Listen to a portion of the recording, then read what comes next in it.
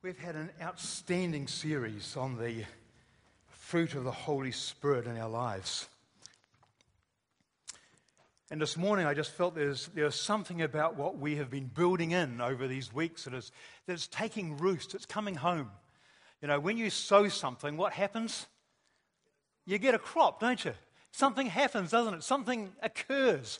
And we've been sowing into the life of the fellowship here about how when God comes in, things happen, things change. This morning, Andy, thank you so much for how you led us this morning when you talked about the temple that has been torn from top to bottom. Trevor reminded us last week that we are now the dwelling place of God. God resides in us. Scary thought, really, isn't it? Hey? So not only do we go into the temple because the curtain has been torn and we can walk into the Holy of Holies, but the Holy of Holies resides in us. And no doubt, I better be careful because we're going to go into the series of Who Am I? And I don't want to jump the gun before we get to there, eh? We don't want to do that. The temple of the Most High, God dwells in us. And then Bruce this morning just touched on, and it was just a touch. It was just sort of like an appetizer that he tossed out there this morning. Thank you, Bruce. About God's reign and how we're going to be part of that reign. Let me just read that to you again. You have made them, that happens to be us, brothers and sisters, you have made them to be a kingdom and priests to serve our God. That's what all that Holy of Holy business is all about. And they, who? We, the priests, the kingdom of God, the kingdom that God is talking about, they will reign on the earth. Now, Bruce dropped that in as an appetizer, just to sort of, you know, it's that line, hook it out, you know, line like that, reel it in, just to get us thinking. And then Mel, of course, brought in that thought from the David Riddell conference that God is so willing to meet us. He just wants to hang out with us. His heart beats for us. It really does. You know, he just wants to walk with us. He started in the Garden of Eden, where he walked with Adam. And you know, his plan has never changed. He walked in the cool, he shared his life, his very being with Adam. And it never changed, even though, of course, history would show that we did. So this morning, some weeks ago, the elders asked me to wrap this up on the fruit of the Holy Spirit. And I thought initially, well, what more can you add? We've just had such a stunning time. For those of you who haven't been here, some of you haven't, I note, over the past few weeks we have been, primarily some family members here. Oh, on that note, I had to change my message this morning because when I found out some of my family are going to be here, I had to take all references out that referred to them. So it left nothing. There's nothing left. I had to start again. But over the past few weeks we've been considering Paul's word to the church at Galatia as he contrasts the product or the outcome if we just live for ourselves with the life that is produced in us when we surrender ourselves to God. I have really appreciated it. In fact, I have been energized by it. I don't know what it is, but it's something in me has, you know, it's kind of like it's kicked me into, you know, it's given me that sort of encouragement, that leg up, so to speak. I was going to call it something else, but I better not. The fruit of the Spirit is evidence of God at work in our lives. Or if you like, this is what God's new kingdom life looks like. And it's all or nothing. The fruit of the Spirit, the Holy Spirit produces this kind of fruit in our lives: love, joy, peace, patience, kindness, goodness, faithfulness, gentleness, and self-control. It's all or nothing. We just can't choose. We can't pick and choose. Oh, I want love, but I don't really want kindness. I don't really a kind sort of person. I don't really want to be self-controlled. I loved it when when Trevor talked about, you know, that love and self-control are kind of the bookends that hold it all in together, hold it all into place, secure it. But all the nine characteristics of the Holy Spirit at work in our lives is all there. But unlike the gifts of the Spirit, which are given as we require, the fruit of the Spirit needs to be developed. It comes in seed form, so it's planted there. The day you gave your life to Christ, or the day that suddenly your eyes or your heart was aware that there was a God who wanted to be involved in your life, the day you kind of surrendered to Him. I don't know how it went for you. I know my story, and it's probably completely different to some of yours. But the day that kind of occurred, the fruit of the Holy Spirit was placed in our lives through a divine act. And the seed form of the fruit of the Spirit was there. It was all there. All 9. They're all there. But as you probably are aware, it takes willingness on our part to fully participate in what God is wanting to do through our lives. As one person put it, the fruit of the Spirit is a result of a divine partnership. God and us working together. I don't know what you're like, though. I'm not the most easiest of persons to sort of participate in those sort of things, eh? 1969 was a very pivotal year for me. Probably it was the highlight of my schooling career. That was the 5th form.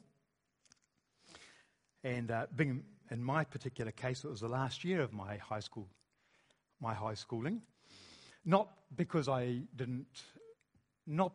the teachers didn't think I could benefit from another year. In fact, on my leaving report or my certificate, they wrote, would benefit from a further year at school. But I counted that I hadn't benefited from the previous 3 years. Oh, look, I'm sorry. Anybody in the education field?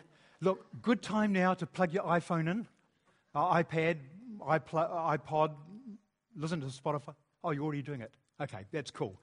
Yeah, so, it was for me, it just, another year at school didn't seem to work. So I managed to combine my 5th form with my gap year. Wonderful year. And a lot of people wait till they finish college. I was in a hurry. I wanted to do it, so I did it at the same time. It was a really pivotal year. Perfect combination. You see, I'd peaked early in the 4th form. I know that sounds strange to you, but it wasn't entirely my fault. Mr. Eccleston, my science teacher, wonderful man that he was, he looked a little bit like Mr. Bean. If you cross Mr. Bean with Alfred E. Newman from Mad magazine, you'd get that would be doing him a great service, actually, if you did cross those two together. It wasn't a pretty sight. But anyway, Mr. Eccleston was a devoted teacher. And so it wasn't entirely my fault that I peaked in the 4th form. After mid-year exams, Mr. Eccleston came and he lined us all up and he said, if you guys, it was an appalling effect, mid-year exams, absolutely shocking. We didn't do very well at all. And he said, if you fail the end of year terms, or the end of terms, whatever they are called, you're going to get caned. That's pretty tough. I tell you, man, it was tough back in the 60s, being in school. If only I knew today if only I knew then what I knew today, I could have taken him to high court, couldn't I? I could have had an injunction on him. I could have had him sacked. But no, in those days, that was a real threat, and I took it seriously. And so here I was, 4th form, with this threat hanging over me that I'm going to get caned if I don't pass the end of terms. I am one that avoids pain at all costs. And this provided enough incentive for me to at least study. At least open the books. At least in science, anyway. And it was general science in the 4th form. It's not, you don't split off and do all these other ones. It's all general science, Needless to say, we all passed. It was fantastic. He was wrapped. I guess he got promoted to head of school, or head of department, bound to have. And I got to go into the 5th form and complete my gap year. There was no incentive, unfortunately, to drive me through into the next year. I hadn't benefited from the previous 3 years. I couldn't see what benefit another year at school would do. I couldn't see what difference it would make. What I needed was an incentive to motivate me to move onwards, to grow, to develop, to change. You see, the issue wasn't with the school. The issue wasn't with the education department. Even the issue wasn't with Mr. Eccleston. The issue was with me. I didn't want to. I couldn't see relevance. I couldn't see how it could knit together with life. For me, I just wanted to have fun, and education didn't spell fun. I wasn't very good at spelling. Oh, yes, I was actually. I came second next to Claudia Watts in Standard 4. So I was very good at spelling, but I knew that fun and education didn't seem to go together because it didn't meet me where I was at. The issue was me. It was nobody else. And I think today, over the series that we've done, you might say, well, that didn't really connect with me either. Someone up the front babbling on, just like in school, and I'm in a different world thinking of what else I could be doing, and you might have been doing the same over the last few weeks. You might be thinking, well, it's all very well, there's a few people who are interested in this stuff, but really I'm lost. This just goes right over my head. I can't understand it, and I can't see how it fits into real life. I can't understand why I would even want to bother to go there. And you might be feeling like that this morning, and good on you if you do. Fantastic if you do. If you feel like that and you're willing to open up and honest and say, yes, I do feel like that, then maybe God can just sneak in the gap. He has a habit of doing those things, sneaking in the gaps. When we least expect it, God comes in. We think, wow, where did that come from? And God might just be sneaking in the gaps today because maybe what I've just said, you've identified with, and you think, yes, there is something in me that I don't know. I just can't seem to put it together, but I really do want to find out what God is saying to me. And hopefully this morning, just in the few minutes that we've got, we can unpack some of that. You see, at 16, I could be forgiven for being immature. At 60, or thereabouts, I probably need to kick up the pants. Anyway, if you've been having a gap year or season with God or His people, I'm here to apply some inspiration to the seed of learning. I'd like us to turn to John 15. And Mel, if you wouldn't mind flicking that up on the overhead there, I'd be really grateful. So we've been talking about fruit. We've been talking about the fruit that's produced in our lives. But there's some other key elements that I want us to have a look at today. So I'm going to read. Maybe we could read it all together, should we? Yeah, I think we should. It would be good for us, wouldn't it? So let's start. I am the true vine, and my Father is the vine dresser. Every branch in me that does not bear fruit, He takes away. And every branch that does bear fruit, He prunes, that it might bear more fruit. Already you are clean because of the word that I have spoken to you. Abide in me, and I in you. As a branch cannot bear fruit by itself unless it abides in the vine, neither can you unless you abide in me. I am the vine, you are the branches. Whoever abides in me and I in him, he it is that bears much fruit. For apart from me, you can do nothing. If anyone does not abide in me, he is thrown away like a branch and withers, and the branches are gathered, thrown into a fire, and burned. If you abide in me, and my words abide in you, ask whatever you wish, and it will be done for you. By this my Father is glorified, that you bear much fruit, and so prove to be my disciples. If you keep, as a Father has loved me, so have I loved you. Abide in my love. Lord, just bless that reading to us today. Just may it find root in our hearts, we pray in Jesus' name. Hallelujah. This is one of Jesus' most powerful and vivid illustrations. The metaphor basically containing three elements. Jesus, the vine, we, the branches. Note that it specifically says branches, not branch. I'll say more about that in a minute, as you no doubt will think. So branches, and then of course the vine dresser, the farmer, the gardener, in this case God, the Father. You see, the fruit we are called to bear includes both the fruit of a transformed character, i.e. the fruit of the Spirit, and the fruitfulness that we've been talking about over the series of fruitless or fruitfulness. You know, in every aspect of our lives, whether it's our work, whether it's at school, at university, whether we're having a gap year, or hope to have a gap year because you're in the fifth form, whatever it is, God says that He wants us to be fruitful. But what does it mean to abide? Because it seems to me, as I read this passage, that Jesus says, if we abide in the vine, not if we give acknowledgement to it, but if we abide. So, well, the dictionary has a number of meanings to the word abide. It means to remain, to continue, to stay, or to endure, sustain, and withstand, or to remain steadfast or faithful. So I've basically loosely thrown these into three categories. The first category is connection. Being connected, plugged in to the source of life. Now, I'm a Sparky, so you talk about, being plugged in. It's quite easy for me to understand. There's a power source over there. There's a cable that runs from the power source to a power point, and I come along with my whatever it is, and I plug it in, and wonderful, I have power, powering up whatever I want to do. So I know there's a direct connection. Power source, power cable, power plug, power appliance, and away we go. So the branch, being connected, the branch is connected to the vine.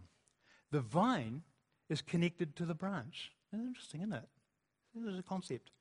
Theologians describe this as union with Christ. The union is mutual, you see. It works both ways. We abide in Him. He abides in us. But the branch, I've found, and much to my disappointment I discovered this, the branch is also connected or in contact with other branches. Now, I was greatly disappointed because when I started out, it was Jesus and me, and it was wonderful. We never argued. Jesus and me never argued. There's not one argument we ever had. My Christian life was going quite well when it was just him and me. I could do what I want, when I wanted, go where I liked. Even I could believe anything that came my way. I only had myself to answer to. Well, of course, Jesus, he was there, but he never complained. Didn't seem to say much at the time. For some strange reason, he always seemed to be on my side. At least that's what I thought. Yes, there is a time, this is what I discovered, there is a time when God seems to answer all our prayers, meet all our needs, and is there whenever we call. My every whim and fancy is catered for. My parents were the same when I was born. Interesting, isn't it? They catered for everything I needed. If I cried, they were there. If I was hungry, they fed me. If I had done something else, they cleaned up the mess. And when we're new Christians, God's a little bit the same. But at some stage, it all changes.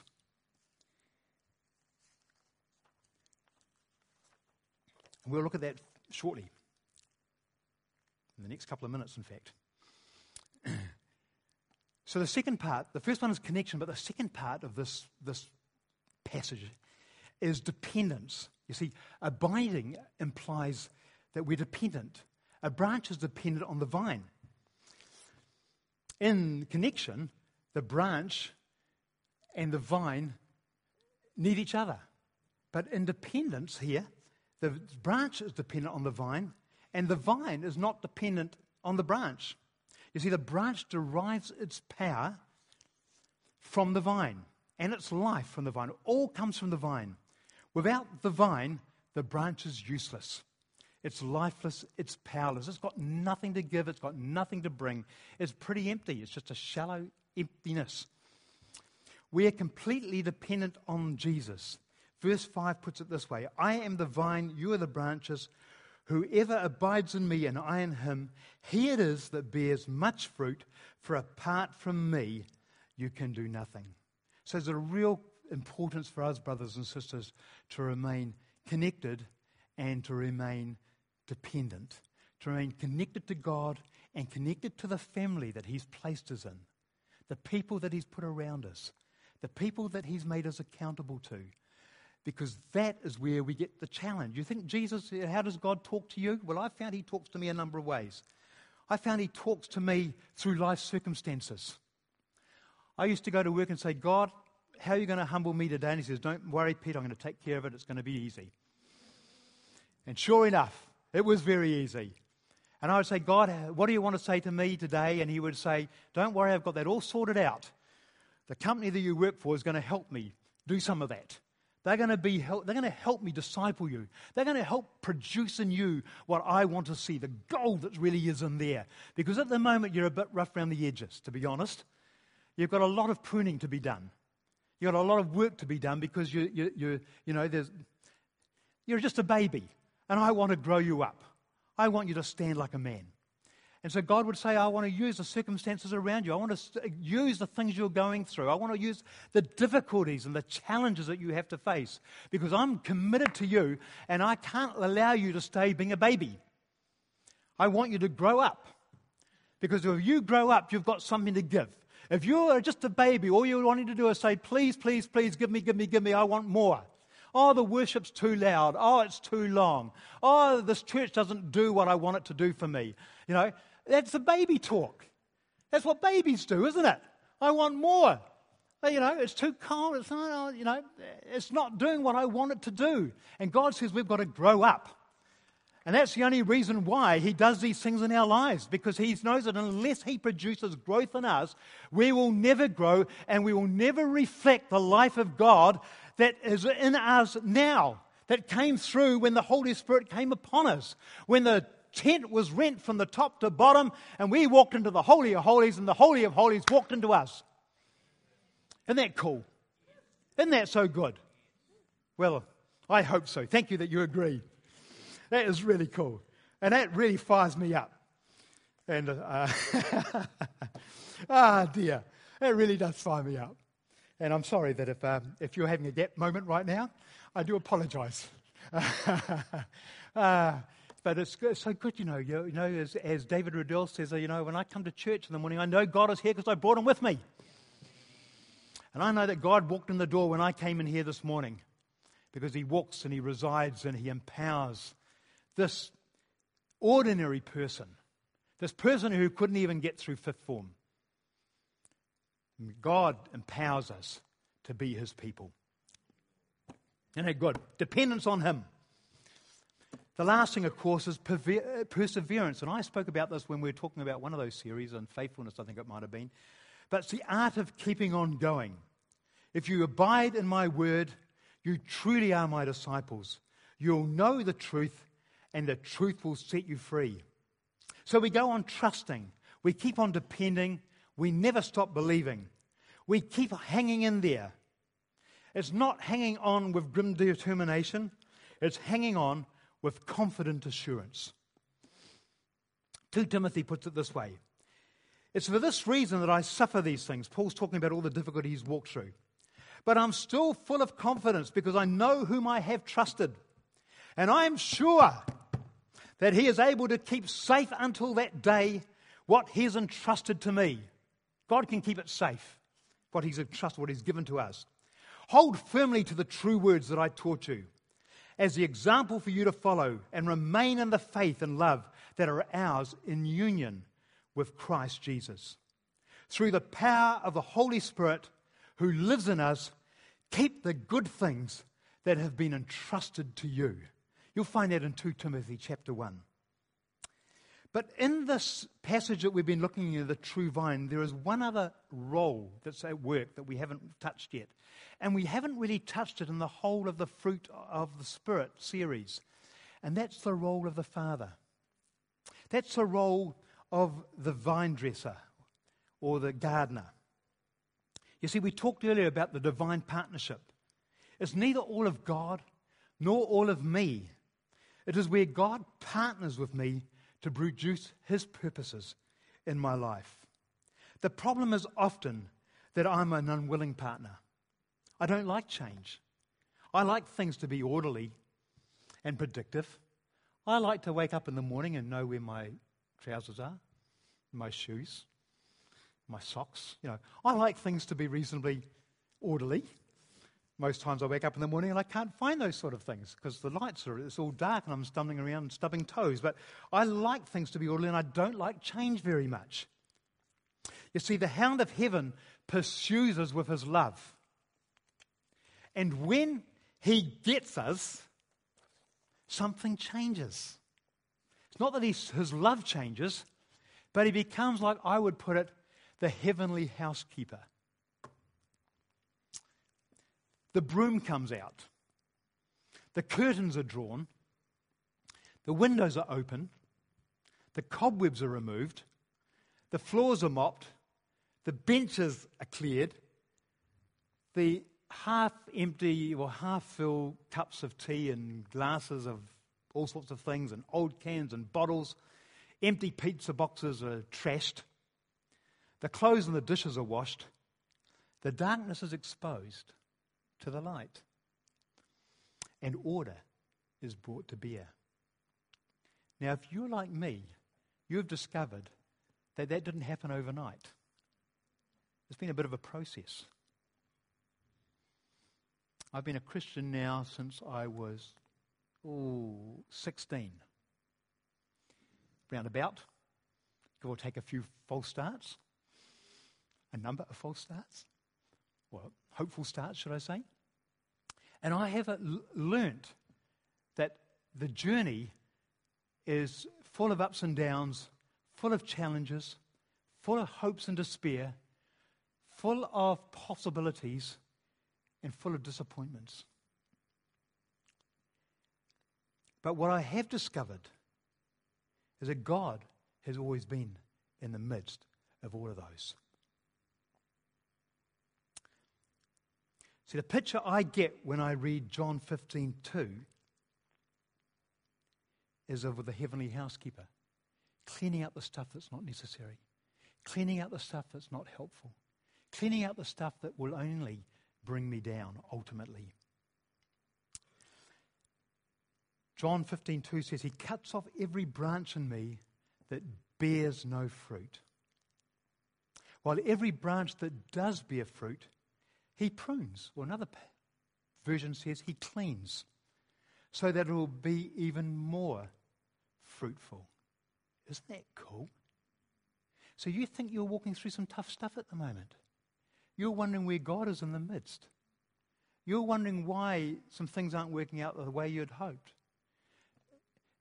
Perhaps we need to turn it around slightly and say, maybe God's at work. Maybe He's cutting off some things. Maybe He's causing me to become more a part of a community, to be more surrendered. Maybe He's calling me to step out a bit deeper. I stepped out deeper this morning. I picked up a guitar and sung in front of a congregation for the first time in I don't know how many years. I stepped out of the boat. I tried to walk on water. Felt like I was sinking many times, And God says, just reach out. Jesus says, reach out. Just grab my hand. Take me by the hand. I'm here. And you might feel like you're sinking today. You might feel like the boat's going down. And you're the only one on board. And Jesus says, reach out. Just take my hand. Take my hand. Reach out to me now. I'm here for you. I want to meet you where you are. You might not even know me today. You might think this is all a bit of over-the-top stuff. But just reach out in your heart and say, God, I need to know more about what you're doing in lives. You thought God does all this because He wants to spoil our fun, to make our life miserable, full of don'ts. Well, He disciplines us because He loves us too much to leave us the way we are. And He wants us to grow and produce more fruit, and fruit that remains. Just a couple of verses. But grow up in the grace and knowledge of our Lord and Savior, Jesus Christ. It's in 2 Peter. 2 Thess says, your faith is growing more and more, and the love every one of you has for each other is increasing. Psalms 84. Blessed are those whose strength is in you. They go from strength to strength. So God's picture is always of growing, of developing. Kerry wants to play the guitar. Do you want to come and play the guitar today? Oh, okay. God is always developing producing. So in closing, have you ever wondered why bother? I'd have. Why bother? Seems a really hard way to live, doesn't it? So much discipline and determination and desire. We've spent weeks talking about the fruit of the Spirit. It's oh so tedious. Another list of things to do, attitudes to change, problems to overcome. I've taken notes, but I can't even read my own handwriting. You know, I've heard it preached in my 46 years or whatever as being a Christian, that we go through all of this so that God can make us fit for heaven. What an appalling thought. I've gone through all of this so I can be fit for heaven. Well, with all due respect, I could save God a lot of fruitless energy. You see, the time we are most fit for heaven is the moment we become Christians. Surely it is. We've left all our baggage at the cross. The tent's been torn in two. We've entered into the Holy of Holies. The Holy of Holies are entered into us, and now we've been washed by the blood of the Lamb, and we're clean. For the very first time, we're totally clean. That's what salvation means, by the way. Clean. We're clean. We're whole. We're now wholesome. And the best time to be taken to heaven, if God wants to make us fit for heaven, if that's His plan, is to do it then. Isn't it? Great time to do it. No more problems. He wouldn't have to deal with Christians who can't sort their stuff out, and Christians who, get upset with one another and get upset with church and leave church and go and have coffee on a Sunday morning because they can't, want to talk about their hurts and their pain and all this other stuff. And God would have all that solved. He could just take them, whisk them off to heaven.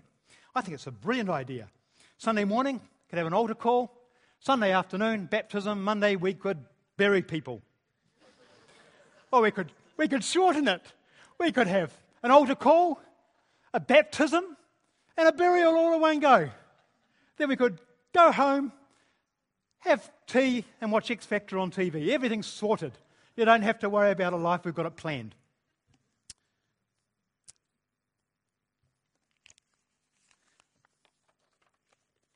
I want to read you James chapter 1 to put this in context. I know I'm only joking. I trust you think I am anyway. James 1:12 says, "Blessed is the person who perseveres under trial, because having stood the test, that person will receive the crown of life that the Lord has promised to those who love Him." A crown denotes authority, rulership. Bruce said it at the start. Quoted that passage in Revelation. I read Revelation yesterday. A number of passages in there. To him who overcomes in Revelation and does my will to the end, I will give authority over the nations. To him who overcomes, Revelation 3:21, I will give the right to sit with me on my throne. No mention of harp lessons, cloud surfing, or joining God's celestial choir here. More like ruling and reigning over God's creation. More like that passage that Bruce shared this morning in Revelation, that we are a kingdom, that we are priests of the Most High, that we will rule and reign. Let us pray. Heavenly Father, the God who makes our hope sure, thank you for breaking down the wall of indifference that separated us from you. We can only see a little of your great plan. We look into it like a glass dimly. It's all a bit fuzzy around the edges. But Father, we know that your plan is good, that your hope for us is eternal, that you've placed eternity in our hearts, that you've set eternity in our hearts, and that's why, Lord, we can never not exist. We can never not be, because you're the source and the the hope of our lives. You're the one who's poured your Spirit into us, that we may reflect your very being. And today, Lord, we just again reach out to you to produce in us what you want to produce through the hardship, through the difficulty, through the sorrow, through the joy, as we're kind, as we're loving, as we continue to grow and produce the life of God in our lives. May you come with your power, come with your anointing, come with your authority, and teach us what it means to begin to rule and to reign in this place, to rule and to reign in the city, to rule and to reign into the jobs that you've given us, into the people that you've put around us, to bring direction and to bring hope and to bring life. That's all what your kingdom is about. Because one day we're going to be doing it for eternity, and we want to know what it means to start here and now. We want to participate with you. Why don't you stand with me, brothers and sisters? Why don't you just stand with me this morning? Let's just shake this office today, eh? Let's do some damage to the enemy. Because he wants us to be comfortable. When we talked about that, when the Holy Spirit comes, He brings life and joy and peace, but He brings more than that. He brings change. He brings challenge. He brings a new direction. And we need to put our hand to the plow today. We need to reach out and say, Lord, I want to be part of that people that make a difference. Not just for myself, but for the generations to come. I want to sow into this world. I want to sow the life of God that's been produced in me. And so as Lord, we just say thank you, Father, that you call us to this journey today. You call us, Lord, to make a difference because of the life that you have given us. It's not us, Lord. We've got nothing to bring. But the Spirit of God in us produces the life that this world desperately needs and that we need. And so, Father, continue to fill us up, continue to overflow us, continue to equip us to be the children of God that you've called us to be. And as we go into this next series of Who Am I, may we begin to understand more clearly what it is you've called us to be and to do. In Jesus' precious name and for His glory, amen. Isn't that good? Isn't God good? I love it. I just love it. Amen.